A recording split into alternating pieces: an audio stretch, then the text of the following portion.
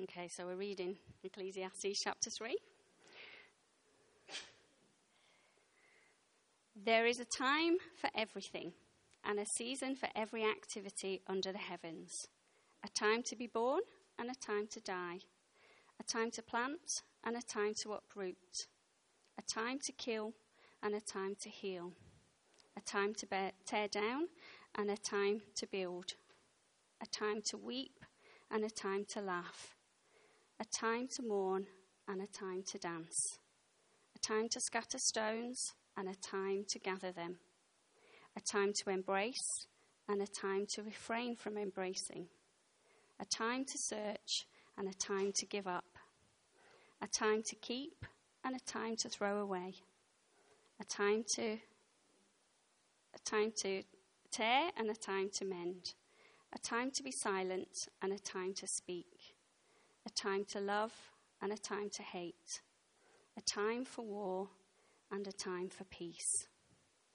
What do workers gain from their toil? I have seen the burden God has laid on the human race. He has made everything beautiful in its time. He has also set eternity in the human heart. Yet no one can fathom what God has done from beginning to end. I know that there is nothing better for people than to be happy and to do good while they live, that each of them may eat and drink and find satisfaction in all their toil. This is the gift of God. I know that everything God does will endure forever. Nothing can be added to it and nothing taken from it. God does it so that people will fear him.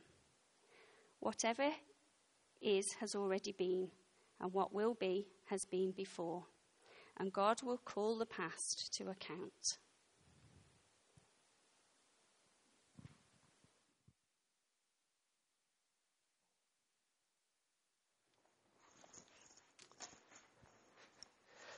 Excellent. Thanks, Sharon. Happy New Year, everyone. It's good. I was disappointed you didn't act out that Bible reading again. I would have been interested to see your interpretation of it, especially the hugging stuff that you guys do so well. So, hey, look, if you're visiting Rellies over here on a holiday, or maybe it's that time in your life where you've moved and you might be looking for a new church, a new place to call home, welcome.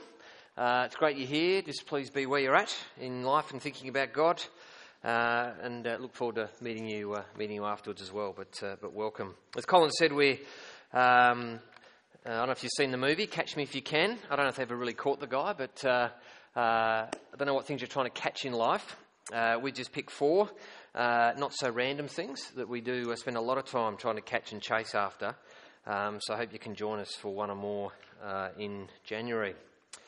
So before I get into it, what I wanted to do was just to, some of you, I know you're on holidays, you've got time to read like me. So this, as Colin said, please grab a copy of this.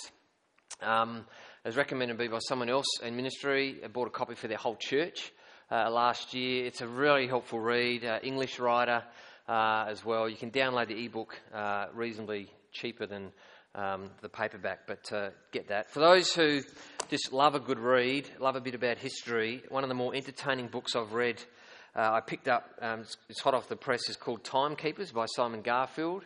Again, an English guy who found himself, after an accident, having time to contemplate. And it's just really good because he comes at the history of time through media, movie, you name it, and it's just a good read. I'll refer to that during the course of the morning, but just if you are interested in that, please talk to me afterwards. You can have a look or grab your own copy. Let me pray and we'll get into things. Loving Father, we pray to you now of the Lord of the living and the dead, of the Lord of time. And Father, as we stand here in the doorway to another year with all of that time ahead of us, we pray you would just mercifully guide us into the truth of your word, that we might know you better, know that your truth, your will for our lives in light of your Son, and to give us that right perspective, that right attitude of heart and mind as we make our plans, make our choices for the year ahead. We pray this for our good, for our salvation, and for your glory. In Jesus' name, amen. We'll start off with the question, what are you trying to do with time? What would you like to do with your time this year if you could? If you had a magic wand, you could do anything with your time this year, how would you like to spend it? A friend said to me recently, time is now my most precious commodity. You tell me how to get more time, you've got my attention. I wonder if you can relate to that. According to Simon Garfield in his book, we do live in a time-keeping world. How the world became obsessed with time. Simon Garfield tells stories about how it is we've become obsessed with time. But more than that, he asks whether or not we've all gone completely nuts in the way that we're living our lives. So, for example, did you know that the online Oxford English Dictionary maintains a list of nouns that we use most often in our day-to-day speech? For example, the word month is at number 40. The word life is at number 9. Day is at number 5. Year is at number 3. Person is at number 2. And the most commonly used word we use is time. We mark time, we make time, spend time, save it, watch time, waste time, keep time, measure time. We take time outs. We eat them as well. We want extra time. We try to control time, sell time, slow time down. Why? All because we want to make the most of our time. And it seems every day we're trying to get more downtime. And so we now have my time, me time, us time, family time, and quiet times. And we've invented this strange phenomenon called quality time. Which begs the question, what then is the rest of the time? But I reckon these guys have worked it out. Does this logo look familiar? See, On the Run never close because you and we never stop running. Isn't that true? We live out each day trying to beat the minute hand on our wrists, to squeeze as much life out of the 86,400 seconds in every 24-hour period. It's fascinating that Woolies and Coles are now inventing their own on-the-run times. It's the most successful franchise in the business. Why? Well, because they are meeting a need. Australians are on the run. This was the photo of the last Weekend Australian magazine. I just sat and looked at it for quite a while. It's a guy relaxing in a rock pool somewhere in Australia. Time out. That's what we all love to be doing this time of the year. I guess the question is, why do you think the Weekend Australian chose this as the picture for the last magazine of the year? I don't know if you've got your favourite rock pool or home pool or river or sea or piece of water that is your go-to place where you just love to relax, recharge the batteries so we can do it all again. Yay! In her book, Time, Money, Happiness, Alison Haynes, she sums up the time conundrum we've all got ourselves into. She's an Australian writer, a secular writer. What's fascinating is the conclusions that all the research, they all arrive at the same conclusions that are in the Bible. She writes that time is elusive. We feel its presence, but we can't touch it. We know its power, but can't change it. We've learned to measure it, divide it, and track it. But in our attempt to master time, we've given it even more mastery over ourselves. And that brings us to those timeless words of wisdom that we heard read out, we've seen acted out, and can I say that was very well done. And we're up to point 2 in our leaflets, God and time. You see, the Bible invites us to consider a new paradigm, a new way of thinking about time, a new way of relating to time, and hence thinking about life in light of the time that God's given us. The paradigm, Colin's already mentioned, is this, that time is God's gift. It's not there to terrorise us. It's not some schoolmaster. Time is God's gift that he gives to humanity, to his creatures of dust, for us to enjoy in light of the day that is coming. And so we heard that passage. It started off, didn't it? There is a time for everything and a season for every activity under the sun. Now, that is not saying there is a time to get everything done. No, there is a time for everything, and there is a season for every activity under the heavens. And I've tried that passage. I'm sorry, maybe it's just someone to flick those lights out on the wall. Is that all right? Just so you'll see that a bit easier. What I've just tried to do is to show how these 7 pairs, these 14 polar opposites sort of fit together. It's 30 times the word time is mentioned. It's the same time for sort of season. It means a period, an allotment of time. And I wonder what thoughts or emotions, what memories were stirred as you heard those words read out. I think it's probably the most famous piece of literature on the subject of time, the most well-known piece of literature on time. There is a time for everything and a season for every activity under the heavens. Now, I want to invite all of us at the beginning of this year to read the book of Ecclesiastes. I think if you're going to read one book in the Bible, especially an Old Testament book in the Bible at the start of every year, Ecclesiastes is a great book to read because it helps us to sift the things that we're chasing in life and helps us to show us something incredibly simple. We live our lives under the sun, and to do that without God at the centre is a vain and meaningless exercise. But what I want us to notice about this passage is every season or every activity, not under the sun, but under the heavens. And notice that compared with everything else that the preacher has to say in Ecclesiastes, it locates all the times of life, all these seasons that God gives us, not under the sun, but under the heavens.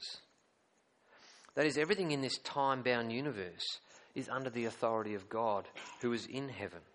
We are not self-sufficient in these times and seasons, but we're actually under and within the control of a sovereign creator. That is the wisdom that this passage here is inviting us to consider as we start a new year is very simple. There is nothing that has happened in your life, or there is nothing that will happen in your life this year that is outside the will or the plans of God. Now, I don't know about you, but I find that a burden-lifting, soul-freeing, mind-rejuvenating truth to consider at the start of this year. See, the obvious point that this passage makes is that you and I are not in charge of time. God is. We are not masters of our own destiny. God is. Now, I hope you have made your wills and made your preparations. I hope you have backed up your computers, because something is going to happen in the minute before 11 o'clock this morning. Does anyone know? It's happening all around the world. Adding a second. So the last minute before 11 a.m. this morning around the world, all the atomic clocks everywhere are going to have a 61-second minute. Did you know that? Now, that was the sort of thing they were worried about YK2 and that the computers were going to, Now, it's happened before. It's okay. I think they've probably worked it out by now. But here's what I think it illustrates. Why are they doing that? Well, because these atomic clocks that now measure time, they're so accurate. I don't know, does anyone know? It's like 1 second within 142 million or something. It's ridiculously accurate. What they've worked out is that the rotation of the Earth has slowed that we need to add a second to sort of catch up. Now, and as I thought about that, I thought, wow, all it just shows that is how wonderful, what great timekeepers we've become. But we've got no control over how fast the Earth is spinning, have we? We can't control when the sun rises, when it sets. We can't do that. All we can do is measure accurately time. which I think is a beautiful illustration of what this passage is teaching us as we start off this year. See, what we heard were 14 pairs of truths. It's 2 times 7. You'll know, for those of us who are part of a Revelation series, that the number 7 all through Scripture is that number for completion, the number of perfection. 14 pairs of truths that are capturing the completeness of God's control over every time, over every season. And notice each pair has a polar opposite. It's why I sort of put green and red. Each sort of polar opposite pair, they make up a whole. So just for example, birth and death covers the whole span of human existence. Weeping and laughing covers the full range of human emotion. And so it goes on. That is, it's a poetic way, a lyric, to help us capture the idea that God rules all the moments, all the seconds of all of our days, of all of our years. And so how wise is the human being who understands this, who postures their life accordingly? Now, people who know more about Ecclesiastes as me, and you can sort of read this from a plain hearing, just saying, well, look, you can discuss this over morning tea, whether you're more of a pessimist or an optimist, which way you fall. You could read this passage sort of pessimistically. I call it the glum view of time. The glum view of time. That is, what's this passage saying? That we can't resist the march of time. Time is relentless. Time is unstoppable. We don't decide when we're born. We don't decide when we die. There's a season to plant. It's usually autumn. If you plant in summer, generally stuff won't grow. There's a season to harvest. That's summer. Over in the west coast, the Eyre Peninsula, it was going to be one of the biggest bumper crops that we've had in the last 20 or 30 years. Well, last week, hundreds of millions of dollars, bang, gone. And man, I feel for those farmers all year, watching their crops literally days away from reaping. Gone. No control. The seasons are set, as is the length of a day. The sun rises, the sun sets. Seasons come and go, round and round the years go. Another birthday, another anniversary, another Christmas. Someone has told me that I'm turning the big 50 this year. I don't know what's happening with you this year. There are good times, a holiday, time with friends, a wedding, a newborn child. And then there are those hard seasons. Death of a child. Unexpected retrenchment from your job. Watching your parents separate and divorce, or watching a parent die. Life goes round and round, and then suddenly, guess what? It's your turn to die. Perhaps you'll see it coming. Perhaps you won't. Jamie caught up with all of his mates this week, one of whom, Phil, was a very fit man, riding his bike, rode around a corner. He got run over by a semi-trailer. Run over. He survived, just. A whole year in hospital, broken pelvis, you name it, everything. He's just come back. He's now, and Jamie said, for the first time in 6 years, he walked in without any aids. 6 hours a day, 6 days a week, for 6 years, he's been doing rehab. I don't reckon he planned what happened to him. See, there's a time for everything. There's not a time for you or I to do everything, but there's a time for everything. A season for every activity under the heavens. For those of us who are familiar with this book, you'll know that the book begins and ends with those words, meaningless, meaningless. Everything is meaningless. Or vanity, vanity, everything is vanity under the sun. If you try and do life as if you are in control of the times and seasons, try and do life without God at the centre of your life. And this, I think, is partly what makes Ecclesiastes so helpful for us as we start another year. And let's face it, there are things about being a Christian, being a theist, that sort of make life harder. I wonder what you possibly could do with the extra time on a Sunday morning. The time that you give to fellowship, to ministry, or the money that you give.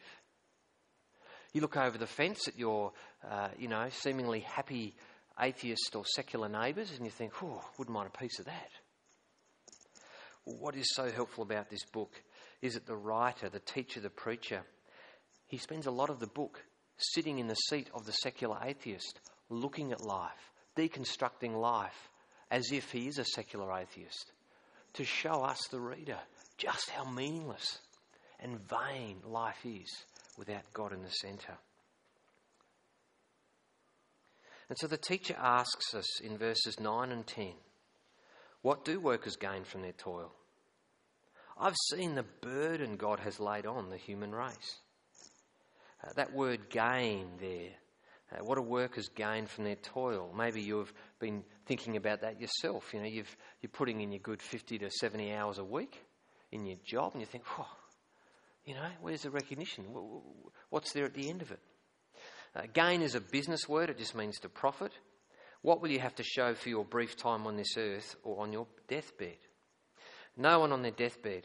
Oh, I haven't read any books anyway. I don't, you know. I've never read any book where someone said, you know, on their deathbed, I just wish I could have spent more time at work. I just haven't read that. Who hasn't had the feeling like we are toiling just to keep our heads above water? Who of us hasn't felt the burden of toil without profit? You know, you've got to the end of the day, or you've got to the end of a project, and it just didn't go as planned. See, there are beautiful days, there are good times, but even the best of times always seemed tinged or tainted by frustration. So in his book, Time for Everything, Matt Fuller, he records what UK cyclist Bradley Wiggins, what he said when he won the Tour de France. He said, you know, there was a light melancholiness on the podium. There was a light sadness on the podium because I thought, nothing will ever top this. He's just won the Tour de France, but it's tainted, it's tinged, it's frustrated. And that's the burden of time. Even the best of times, the greatest of your achievements, they will pass. Now, as I said, that's the glum or pessimistic view of this passage, but then I think there's a more optimistic or positive view where we take the view that time is a gift. Time is a gift from a loving, sovereign creator. Verses 10 and 11. God has made everything beautiful in its time. He has also set eternity in the human heart. Yet no one can fathom what God has done from beginning to end. He has set eternity in the human heart. So the theist, the Christian, they know that God has made everything. The Christian knows that we can trust in the promises of God in the Bible. The Christian knows that God has made everything beautiful in its time. Now the word beautiful there, it's a term for visual, sort of physical beauty. That is, the theist, the Christian, can look out at the world, can look out at all the times and seasons that in life, and see something of its beauty, to have it, to take your breath away, to see the divine wisdom that is woven in to it, to see the sovereignty God, a sovereign God at work in his world. We can see that wisdom, and it's beautiful. It's beautiful to the eye, even if it's hard. For the believer, you see, even the frustrations that are sort of there, tainting and tinging the best of our times, God has actually set these into the created order as something of his sovereign grace, his love, his wisdom, in a world full of people who have fallen from his grace. He's just desperate that people would stop and search and find their way back to God. And I think at the heart of this frustration, it's a very simple frustration. It's that we are mortal, that we are dust. We are dust. And so he says this in verses 18 and 20, if you want to have a look. These weren't read out. Verses 18 and 20. I also said to myself, as for humans, God tests them so that they may see that they are like the animals. Surely the fate of human beings is like that of the animals. The same fate awaits them both. As one dies, so dies the other. All have the same breath. Humans have no advantage over animals. Everything is meaningless. All go to the same place. All come from dust, and to dust all return. Now, he's not saying we are no more than an animal. What he's saying is human beings and animals are all under the same judgment. The spirit of an animal goes down. The spirit of a human being, though, goes up. And there's a difference. See, the beauty and the frustration is there to cause us to look beyond the sun, to look beyond the material for our Maker, to look beyond created stuff for a Creator. Even Australian secular authors like Alison Haynes know this, and so she writes in her book about time, "We seek to be masters of time with our urges, to hide the signs and symptoms of ageing, our constant juggling with appointments and tasks and desires to get things done." Notice she doesn't say that we are masters, but we seek to be masters. And she's just really saying it's all an act. It's all an act because deep down we know that living life by the clock is not how we're made to live. Writes CL, "My mother had cancer and died when she was only 65. That's given me a sense of time being something that we should cherish and enjoy." What does it take to stop you in your tracks? To really stop you and make you think and reflect on your life and honestly assess what it is you're really living for and how that fits and aligns with this wisdom here. When we feel as though life doesn't offer us enough time, it's because God has set eternity in our hearts. Whenever you feel like you're out of time, it's because God has set eternity in your heart. And to realise that is beautiful. It's a beautiful thing to realise that you and I were actually made for something more. You and I were made to enjoy an eternity of time with God, our Creator. And here's the thing. God has set eternity in the human heart, yet we're told that no human being can fathom what God has done from beginning to end. You see, we need a word from outside of us to save us, a word from God outside to save us from the illusion that you and I are actually in control of the times or seasons, that we're in control of the times of laughter and weeping or mourning or dancing. And I think the key truth that this passage is leading us to is that if you want to begin to really experience the peace and the rest and the joy of time as God's gift, as a gift, it's to realise that you cannot control the seasons of your life. And so stop trying. But we can trust the Lord God who does control those seasons, who always has your best interests in heart.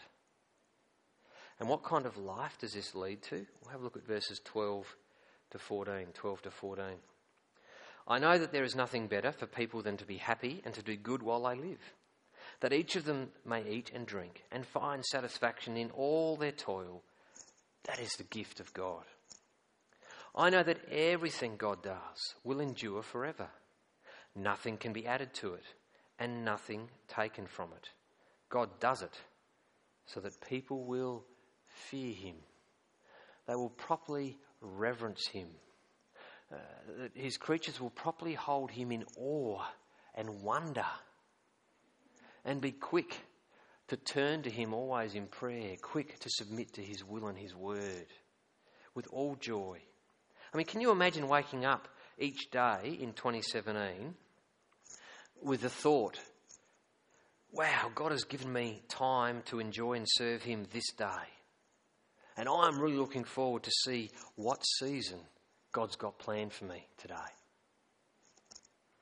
Can you imagine getting to the end of each day this year, just being at peace and satisfied in your toil, thankful for your work that God has given you, thankful for your play, for your times of rest and fun as a gift, not as a right. Yeah, sure, you're tired, but you're not exhausted. You're satisfied, not anxious. You're fulfilled rather than full of guilt for all the things that you've not been able to do or feel you've failed to achieve? Can you imagine beginning each day just at peace with God and at peace with your world, knowing that there is a time for everything that God expects of you, but there's not time for you to do everything that you may want to do or that the world says you should do, and that you actually feel okay about that? Can you imagine? Can you imagine getting to the end of each day knowing that God has used every second, every season, every situation in that day to conform you more and more to the likeness of his Son? And so we come to point 3, the end and time, a new priority, a new paradigm. And I just want to spend a few minutes here thinking about the person, Jesus Christ. See, in the person of Jesus Christ, don't we see most clearly God's perfect timing in the flesh? See, where history records in Jesus and the events of his birth, his life, his death, his resurrection, where we can see in time and place, we can see concretely in history that God really, really, really is in control of the times and the seasons according to his will and the promises of his word. So just let me give you a couple of examples here. The Bible tells us there was a time for Jesus to be born. The Bible says in Galatians chapter 4 that when the fullness of time had come, God sent forth his Son, born of woman. Sounds a bit like Ecclesiastes 3, doesn't it? That there was a day appointed for Jesus to die. That despite the plots of those opposed to Jesus, Jesus kept saying to his followers, now is not the hour. Now is not the hour. And then in Gethsemane, suddenly, he says, now is the hour. The scriptures say that at the right time, Christ died for the ungodly. Romans 5:6. On the third day, the scriptures promised repeatedly that the suffering servant Son of God would rise from the dead. He did. Now I think what that means is, as we get into the year, just determined to do whatever it takes to keep your heart, your mind, your eyes fixed on Jesus, God's perfect timing and the perfecter of your faith. Do whatever it takes to regularly remember the events around Jesus' life, his death, his resurrection. Because by doing that, we'll constantly be reminded who's in charge of the times and seasons in your life. That is, you look to the birth, death, resurrection of Jesus, it reminds us that God is never late. God is never early. God is always right on time. He's perfect in his timing always. And so as we look to the crucified, risen Jesus Christ, we look to the perfection, to the end, in whom God has given all power and authority over the times and seasons, over your life, over your death, over your resurrection, over where you will spend eternity. It's all been given to Jesus. He is your end. He is your perfect you. He is your eternity. From beginning to end, God's sovereignty over time and eternity is perfectly and gloriously displayed in Jesus. And it is there for any human being to consider the righteousness, the holiness, the wisdom of God that is right there in Jesus for you and me. And here's the thing, if Jesus could entrust his times into his heavenly Father's hands, then surely if he could do it, we are given courage to entrust our times into his Father's hands. You know that while on the run from his enemies, especially from King Saul, David penned a number of songs. One of them was Psalm 31. And here's part of his prayer that you might like to memorise and pray each morning as you get into this year. I trust in you, Lord. I say, you are my God. My times are in your hands.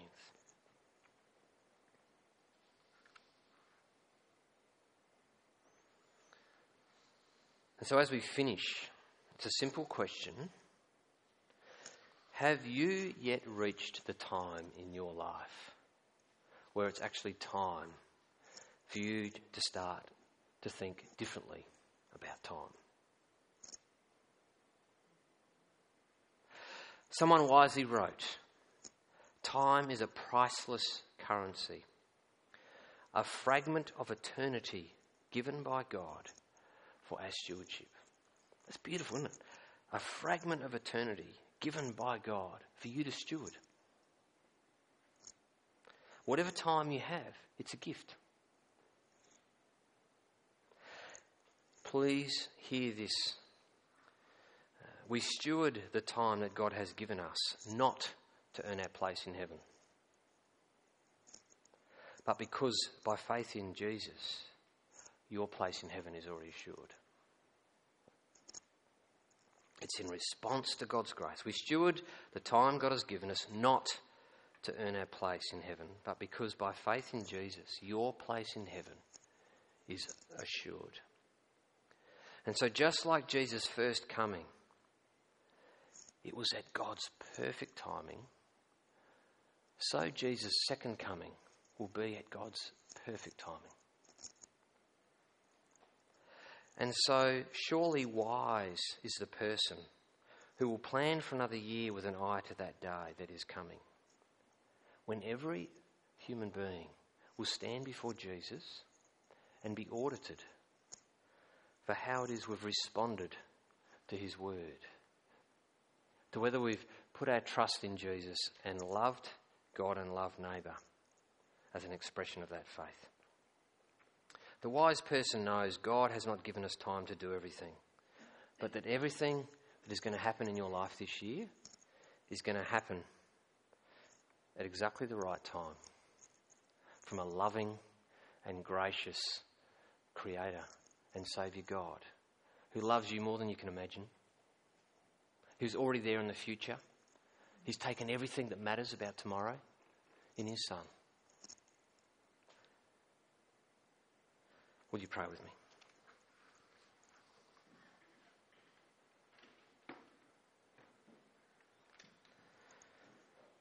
Heavenly Father, our times are in your hands.